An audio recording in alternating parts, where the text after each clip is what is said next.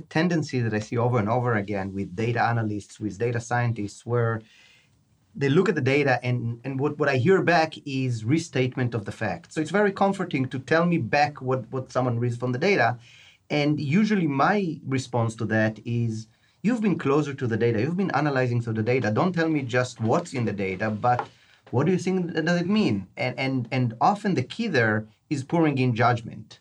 And that's a skill that many people are lacking in thinking, looking at data, but pouring into it the context of the business, the context of the environment, and what really does it mean for us. Hello listeners, Fahad Ahmed here, and welcome back to our series of episodes that explore Columbia Business School's key pillars of learning. They are the digital future, entrepreneurship and innovation, 21st century finance, the intersection of business and society, and climate and sustainability.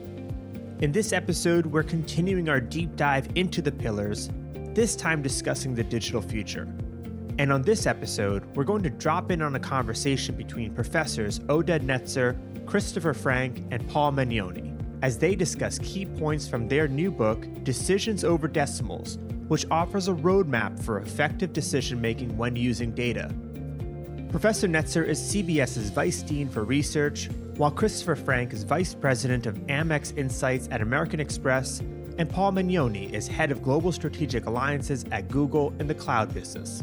Together, they teach the CBS course, Leading in a Data-Driven World, Being Fearless and Fierce with Data. And on this episode, we'll hear how data underlies most business decisions today and why no leader can operate a successful 21st century business without the insights that data can provide. Let's join their conversation hearing why they wrote this book and their guidance for handling the wealth of data in almost every industry today. Here's Vice Dean Oded Netzer. We've noticed that there is a struggle. There's a struggle with making decisions with data, and part of the struggle is because people tend to think that they need to be math whiz in order to deal with data. They need to be these Excel whiz in order to be able to deal with data, and that couldn't be far from the truth. We've noticed that people believe that the skills needed to make decisions with data are not actually the right skills, which led us to ask ourselves, what are the skills? Why are we having more data than we ever had, and yet decisions that don't seem to become better than they were? And just to orient your ears, here's Paul Magnoni, followed by Christopher Frank. And candidly, we have colleagues who say, how did you get to a better decision? And I think we all realize that there's a lot of waste in the business world, how decisions are made.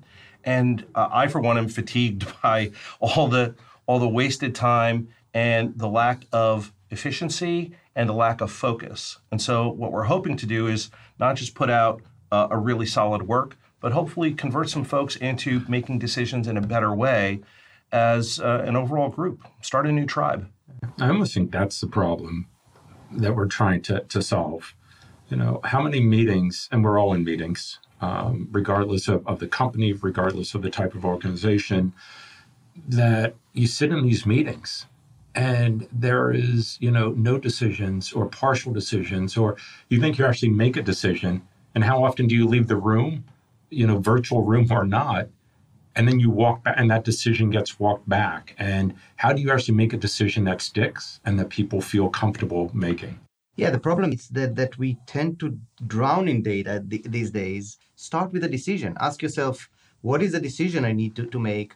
What data can help me make that decision? And then focus just on the data and just on that analysis, as opposed to seemingly benefiting from the wealth of data. So I also think not only having a common framework, and it will enable people to work together and be much more effective and productive. But I think there's another key thing is, the speed of decision making. And that is an absolutely fundamental problem we collectively have to work on. I mean, business is working faster, data is flowing at an even greater rate in terms of volume and velocity, yet, decisions almost seem slower. So there's this tension that exists. And what we're trying to share are really practical lessons or framework to help relieve that tension. I mean, thinking of this problem of speed, this problem became way worse with the availability of data, because suddenly we have so much data. We feel like we can use it in order to increase the certainty, in fact, getting to the certain decision, which is a myth. And we have so much data, so many ways to analyze this data, and that's a way to procrastinate, a way to delay the decision by looking for more data, by looking at more analysis that hopefully would make us more certain with our decision making, and often it doesn't. Here's what I loved from that portion of their conversation. Ask yourself, what decisions do you need to make, and what data sets can help you make those decisions? But don't let the wealth of data overwhelm or slow your decision making. Let's skip ahead and learn about the human element in data-backed decision-making, because at some point in the process, there's a human-made decision. The question is, can this be taught? Well, here's Professor Netzer. Yeah, I mean, intuition is almost primal. Can we teach something that is that primal as intuition? The theory of learning tells us that there are two dimensions to learning. There is consciousness and competence. At the lowest level of learning, we are so clueless that we are unconsciously incompetent. We don't even know what we don't know. And then maybe we are opening a book called Decisions Over Decimals, and we see a few titles to the chapters, quantitative intuition. I still don't know what it is, but at this point, I move to be maybe consciously incompetent. At least I know what I don't know. I start reading chapter number 1, chapter number 2, and I'm starting to become consciously competent, meaning I'm learning new things. It's still really hard. That's why it's consciously competent. At the highest level of learning, once we keep practicing as we have been doing now over quite a few years, it becomes second nature. It becomes habit. It becomes intuition. So this is our path to move from learning something new to intuition. And we've all done that. We've all done that with walking. It was consciously difficult at start. Most of us have done it with driving. So we learn these skills over and over again. We all talk about the availability of data, and we all talk about being overwhelmed with that volume of information. There's actually a great quote from Einstein that if he had to solve a problem, he would spend 90% on framing it and thinking about the problem, and only 10% on actually doing, working through a solution. And IWIC, which stands for I Wish I Knew, is a very simple technique to actually help you frame a problem. But really, what is a frame?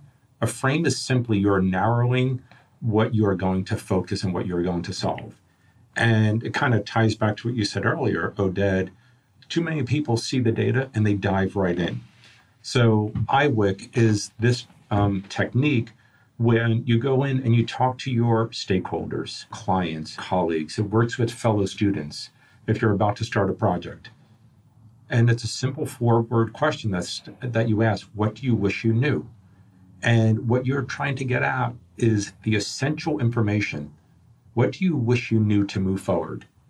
If I could provide that answer to you tomorrow, end of the week, whatever it may be, but near term, what do you wish you knew to move forward? And then that also serves as a governor or a regulator on the information flow and what you have to analyze. So very quickly and very effectively, by asking this 4-word question and applying this technique across teams, across business units, you can get down to that essential information that you need to move forward, as opposed to drowning in the information that exists. And I love the word wish in there because it implies permission, not answer what you already think you know, but what is it that is ruminating in the back of your mind that you don't think you can ask, but you really can. The other piece is that we layer these techniques upon each other. So we also like to talk about what happens in the decision moment and recognizing that a decision happens when we bring together time, risk, and trust, and you triangulate on those 3. So you take the output of an exercise like an IWIC and the very rigorous data analysis.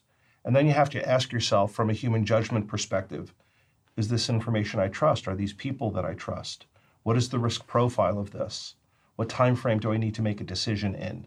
And once you understand that, it's not an amorphous decision that is boundless, but you really zero in on a tight time frame and the parameters that matter. So you make the decision for the right people with the right conditions. I mean, the one theme that actually goes throughout the book is this theme of powerful questions. And in fact, if we go through the book, it's a sequence of questions that go towards what is the essential question, tools like iWeeks. As we get to the data analysis, how do we interrogate data? A sequence of questions. What data am I not seeing? What is the context for this data? A type of question that we ask around data interrogation. What surprised me in the results?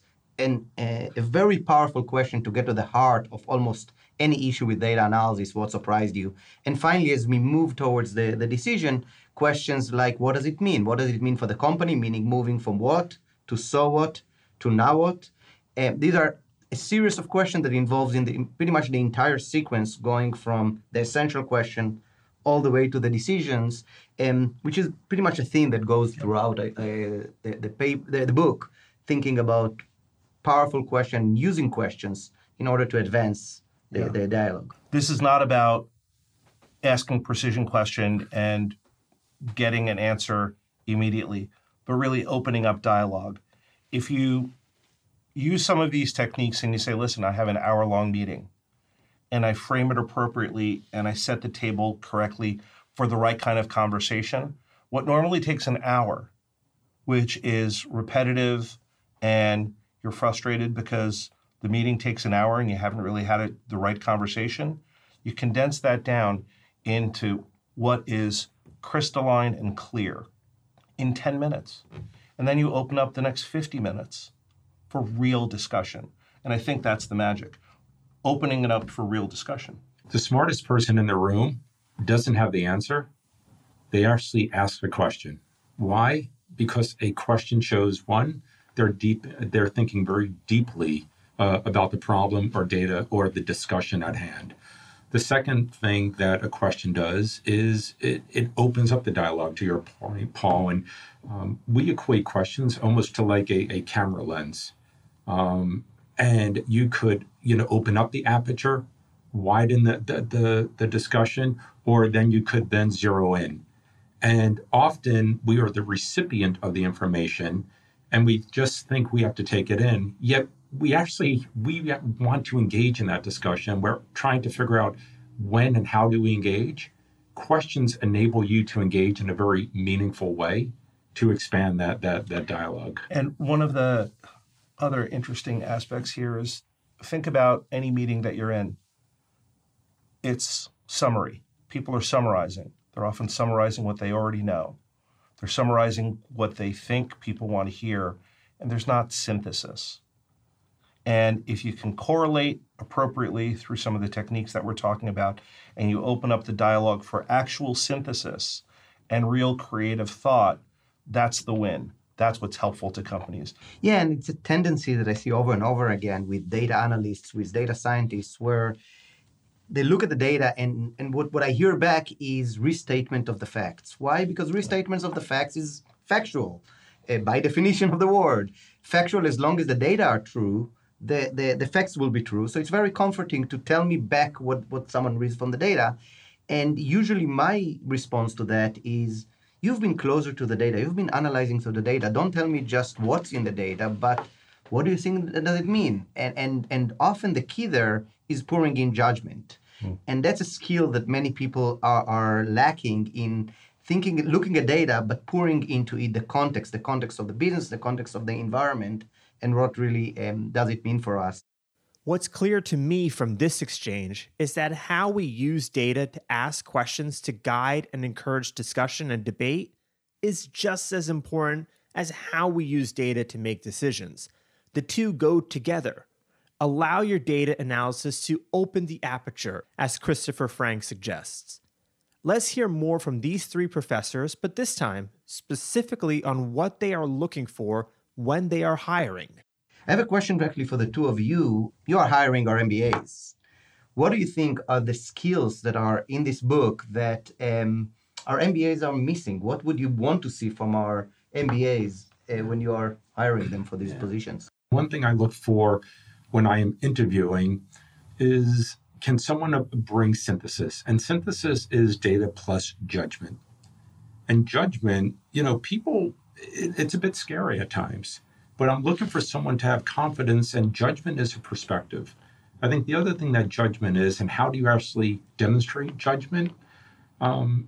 There is a very simple, approach to do it is ask yourself, instead of just showing or talking about an example or a data point from your career, your CV, your education, tell me, so what? What does it mean?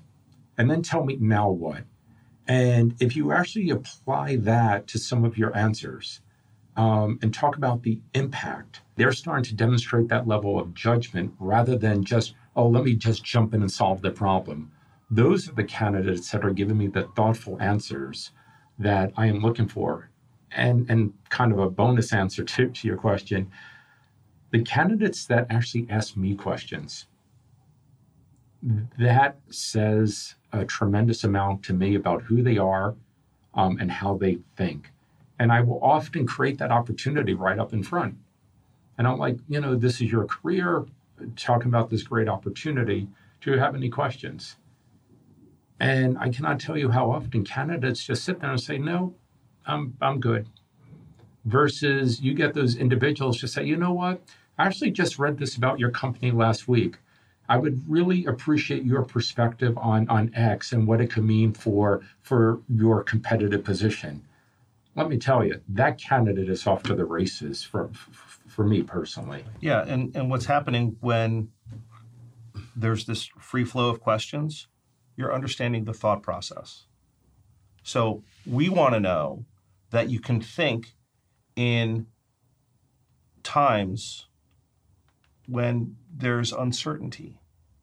There was no textbook that described how to solve this problem. So your thought process is what matters most because we're breaking new ground every day. And the way we often, by the way, think about it here at Columbia Business School is that we are training our students to become chefs rather than cooks, right? A cook, you give them a recipe and they know very well how to make it, right? Right. Unfortunately, the problems you're going to face out there, right, would not be the same recipes that I gave you in school. Yeah. So our goal is really to create chefs as opposed to cooks, which means teaching you this software or the other is teaching you to be a cook, right? It's the ability to actually face uncertainty in new situations. So I'll tell you who we're not interested in hiring. Certain personas that we've talked about in class, people like Captain Obvious, who simply restates what we already know and chews up time. Or Seymour, someone who just wants to see more data. Regardless of what the answer is, they just want to see more data. And you know a few of these people as well. I know them. I've presented to them. Another persona, whether you're, and this comes through in interviews, this comes through in meetings. Someone we affectionately call Billy Numbers. Just show, give me the numbers. I want to know to the third degree, or they come in with, this spreadsheet, and they're like, 6-point font does exist in Excel. And I'm like, you're missing the big picture, because there is one essential question that collectively we are all trying to answer, in business is, how do we help our organizations grow? Whether you're a nonprofit, regardless of the industry you're in, how do we grow? How do we have greater impact? Whether it's greater impact on society, greater impact on our business, greater impact in helping our colleagues and team members grow. And you're not going to get that from more numbers and just bringing in more data. So I'm actually would love to share a real world example from all the work we have done. I used to lead the Global Satisfaction Measurement Program in 47 geographies, both consumer and B2B. Tremendous data set, more data, significant base sizes. We could model, and we did that, 9 ways to Sunday. And when I was presenting this, I thought I was all buttoned up. I came in with the 50-page deck, looked at the data many different ways, and we were wrapping up, and it was an okay presentation. And the GM at the time asked me one question. He's like, Chris, anything that surprised you in the data, anything that you didn't understand? And I'm like, actually, there was. And of these 47 markets, in 8 of them, the data just did not follow the pattern of the majority. So I explained it away because I couldn't explain it. And by explaining it away, I mean, I put it in the appendix. And I looked, at a global basis, we're doing great with consumers. And at a global basis, we're doing great with B2B customers. And he's like, what were those markets? So I went into the back of the appendix, and as I read off the markets, he leaned over to his chief of staff, and they started checking off boxes. And one by one, he's like, each one of those markets that you could not explain, and that was surprising to you, actually, we ran a pilot program we did not tell anyone about. They did not want to bias the data in any way. And they had double-digit increases, and it turns out that those 8 test markets turned out to be exactly the foundation for a very successful program they wound up implementing. And from that simple question, what surprised you, opened up the dialogue, gave me permission as the analyst at that time to share what I didn't know and create that safe space from a simple 3-word question. And then it really spawned a rigorous discussion, investment, and actually launch of a global program. So I have a story from when I was leading some business due diligence of a Silicon Valley company that my company was looking to utilize. And there was some discussion on whether we should just license their technology or perhaps buy the company. So a lot of interesting pressure around that. And in driving the business due diligence, we spent time with the company. Our technologists looked and said, it's interesting, but ambivalent about it.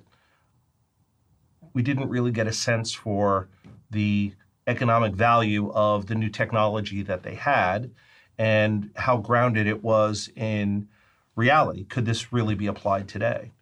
So the business development lead on their side sent me a spreadsheet. And he said, listen, this is the model for the business. He said, put in however many servers, again, it was a technology base, put in however many servers you think you will use this software with, and you will model out the profitability. So I opened up the spreadsheet. Every field was locked except for that one field. It's preloaded with 10,000. The assumption was that, like any greedy individual, I would go up from 10,000 and say, oh, well, 10,000 is profitable. How profitable is 100,000? How profitable, what's the return on investment on having 500,000 servers using this technology? Because it all looked great. So I put in 500,000 to see where it went, but I also put in 1 and 0. Amazingly enough, regardless of what number I put in, it was a wildly profitable company. Yes, with 0 servers, it was a wildly profitable return on investment. And that took 5 minutes. So 5 minutes later, I called him up and I said, either your spreadsheet is broken or your company has a problem. And I said that in a provocative way because our instincts led us to believe that there was something that they were withholding. And that led to a whole series of other conversations where we really did discover what was wrong. So it is that pressure testing, not taking for granted, here are numbers that I want you to look at, not anchoring on what they're saying, but really looking at parameters that matter for you in a practical sense. Why do I want to put in 1 in a field like that? Because if I can understand the unit of 1 and what that means to my company, then I can do my own math. I can extrapolate out, this is what it means to drive the business the way we want to drive the business. Being prepared as MBA students, as working professionals, and even asking that of yourself will really enable you to make sure that you're well prepared, you have a well thought out strategy, and demonstrate mastery of your recommendation. One way actually in which Amazon is doing this is something called PRFAQ, which is very consistent with this approach that we talk about working backwards, working from the decision back to the data. These PRFAQs at Amazon are these documents that someone writes whenever they have a new idea, whenever they want to innovate, whether it's for external product or for internal product. It includes one page which says, the year is 2024. Amazon just introduced that product. We are actually today, but projecting into the future. What is the problem we solve? What is the need we solve? What is the customer need? Why is it good for Amazon? And then there would be a quote from a customer, a quote from someone at Amazon, why this is something we should be doing. And then come the pressure testing that you talk about. Because in addition to the one-pager, by the way, very strict one-pager press release, again, a simulated press release, and then 3 pages of frequently asked questions. And this is the place where you are expected as the champion of the idea to pressure test your own model, asking, for example, why it's a good idea. You need to put in writing as a champion, think about how smart that question is, why this is not a good idea. You force the champion to pressure test the point of why is it not a good idea? How are we going to make money on this thing? Why didn't my competitor do it? Or why would the customer actually need it? All of the elephants in the room, all of these questions that are likely to be asked in a meeting, you're expected already to put in writing in such document. And of course, it's a living document that keep updated as more questions come about. As you can tell by now, all 3 professors come with a depth of knowledge and real-life experiences. Listening to them speak, I wondered how any one person, let alone all 3 of them, could synthesize all of the insights into a book. The answer lies in working as a high-performing team where every member does his or her part. Here's Christopher Frank. I think we have to really put the book into context. The book is an output of teaching this material, one at Columbia for the past 7 years. And it's really that intersection of theory and practice. So we're not only teaching at Columbia, both Paul, Oded, and myself actually apply these every day. One of the first keys is check your ego at the door, and we're all in this together. And we had to accept that up front. And that was easy to accept in writing the book because we have been teaching together for 7 years. But I think the other thing that we recognize about each other is, although we're teaching this material, and we have been for 7 years, we approach any given problem 3 different ways.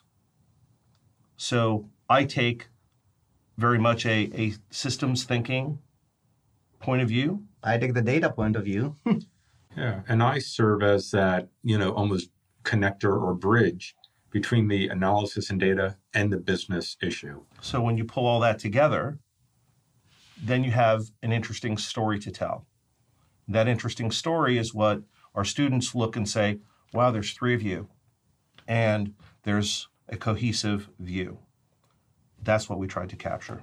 And I think when approaching this, particularly coming from different views, it can be a limitation, it can be an opportunity. And I think we have taken the opportunity of the different views and complementing each other, bringing the theory and the practice together.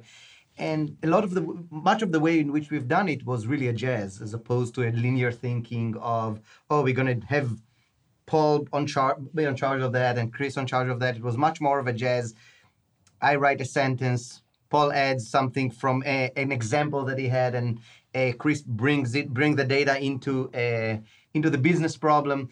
And sometimes we even take each other's roles, right? I mean, I would say to Paul, this is too academic, right? Or Paul would tell me, right? I mean, this thing we need to bring more of the theory into it. So doing a jazz, I think, was part of what's important here. I have a question for you, Oded. When we started the project, I recall asking you, did you feel that we should write something that is of the academic rigor of a peer-reviewed type of work, or something that is more accessible from a business perspective? And clearly, we lean to the latter. Why did you make that choice? I made this choice. There was a more personal reason and the more purpose reason, I would say. The more personal reason was I've done the former many times, and I really wanted to do the latter, right?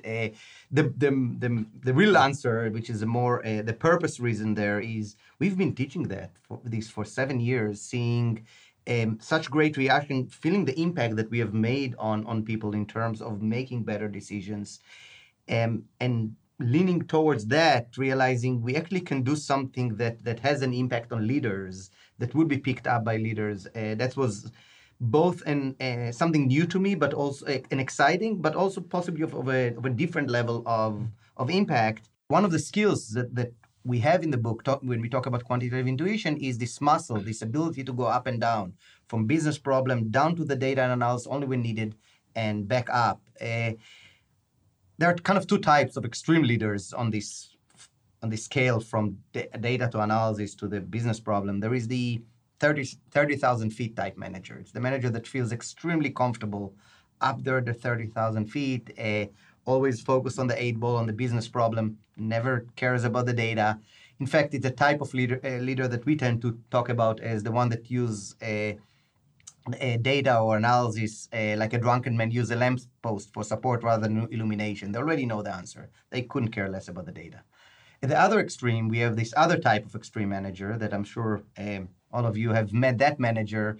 You send them a 1,000 cell Excel sheet, and they're going to look at every single cell in the Excel, as if the goal of the organization is to produce perfect Excel sheets, right? Of course, the problem with that leader is that they don't see the forest for the trees. They get lost in this Excel as opposed to solving the problem. And the key is, how do we learn to move up and down in this elevator? How do we pressure test a model with things like taking the model to our comfort zone, to places where we have good intuition, like 0 or 1 or infinity? These are some of the skills that we talk about to move up and down this elevator from problem to data, not forgetting about the data, but never forgetting about the problem we're trying to solve. You know, the amount of data in this data flow is not going to decrease. In fact, it's going to increase, and probably at an exponential rate. Also, the challenge and the pressure to make better decisions, smarter decisions, faster decisions is also going to continually be there, and also be asked of each one of us. You know, so this challenge of increasing data and the need and desire to make faster, smarter decisions is not going away. Yeah, I mean, my thought on maybe the key learnings from here is, as we are thinking about data and data analysis, don't forget the importance of judgment. Judgment would always stay important in analyzing data, and specifically judgment with respect to what is the problem we're trying to solve. Make sure to spend time with thinking about what is the problem before we go and jump into the data, because there is the urge to go and look at the results. Make sure to define the problem as you're getting into the data, interrogate the data, but not so much from a statistical point of view, but rather from, does it make sense? Does it fit with everything that I know? What are the surprises of the data? And finally, the judgment comes in the form of synthesizing the information. Not just what does the data tell me, but what does it mean and what are we going to do about it? Decision-making is a team sport. So if one were to take our course, read this book, adopt all of it, and you're the only one that's doing that in your organization, it's still an uphill climb. So the key is to build a tribe.